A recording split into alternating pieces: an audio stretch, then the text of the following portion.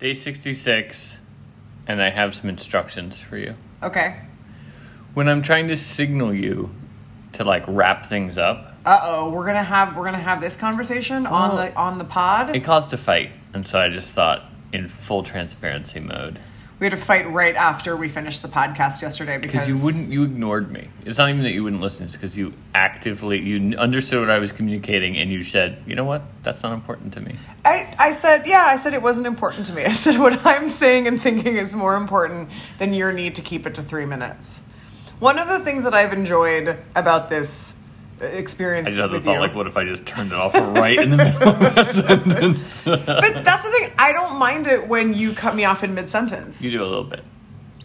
Well, yeah, but Nick, I it's rude. don't make a big deal out of it. And yesterday you kind of made a big deal out of the fact that you were like, wrap it up. And in my mind, I was like, well, if Mike can be kind of rude in cutting me off when he randomly decides to administer the 3-minute deadline for the thing, I like to be a little bit rude too and go over. I thought that was kind of our bit.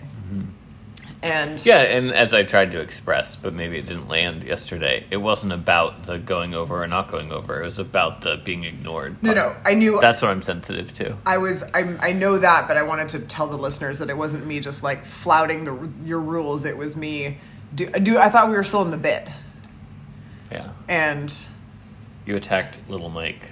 Tiny Mike. Tiny Mike. I forgot what you called him. Tiny Mike hates being Tiny Mike does not like rudeness. Where does that come from? It's not nice. It's like, I think, and I don't mean to like essentialize this, but when you're a woman, it's like you deal with so much rudeness all the time. So it's not like nice. No, it's terrible.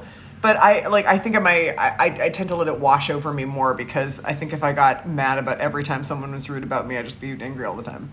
Rude about you or rude to you? Whatever, rude to me. No, I didn't know if those were different things. We drank a little bit too much last night, too. It's your fault. No, it's not. You said we were getting ready to go to bed, and then you were like, come on, let's hang out. Let's just, have a hangout session. You ignored me all day.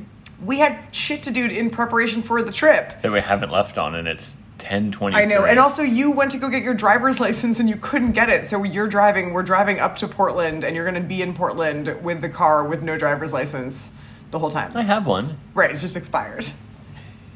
That's a whole nother story that I can't get into in the last 20 seconds of this podcast. Anyway, I didn't ignore you. You had a lot of errands to do, and then I had errands to do. The fight that we had, 2 out of 5.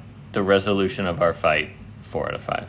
All of our fight resolutions are good. The point is not to just have a long, uninterrupted rod of love that goes into time. It's about breaking. It's about ruptures and about how we reconcile the ruptures and conflict resolution and ruptures again.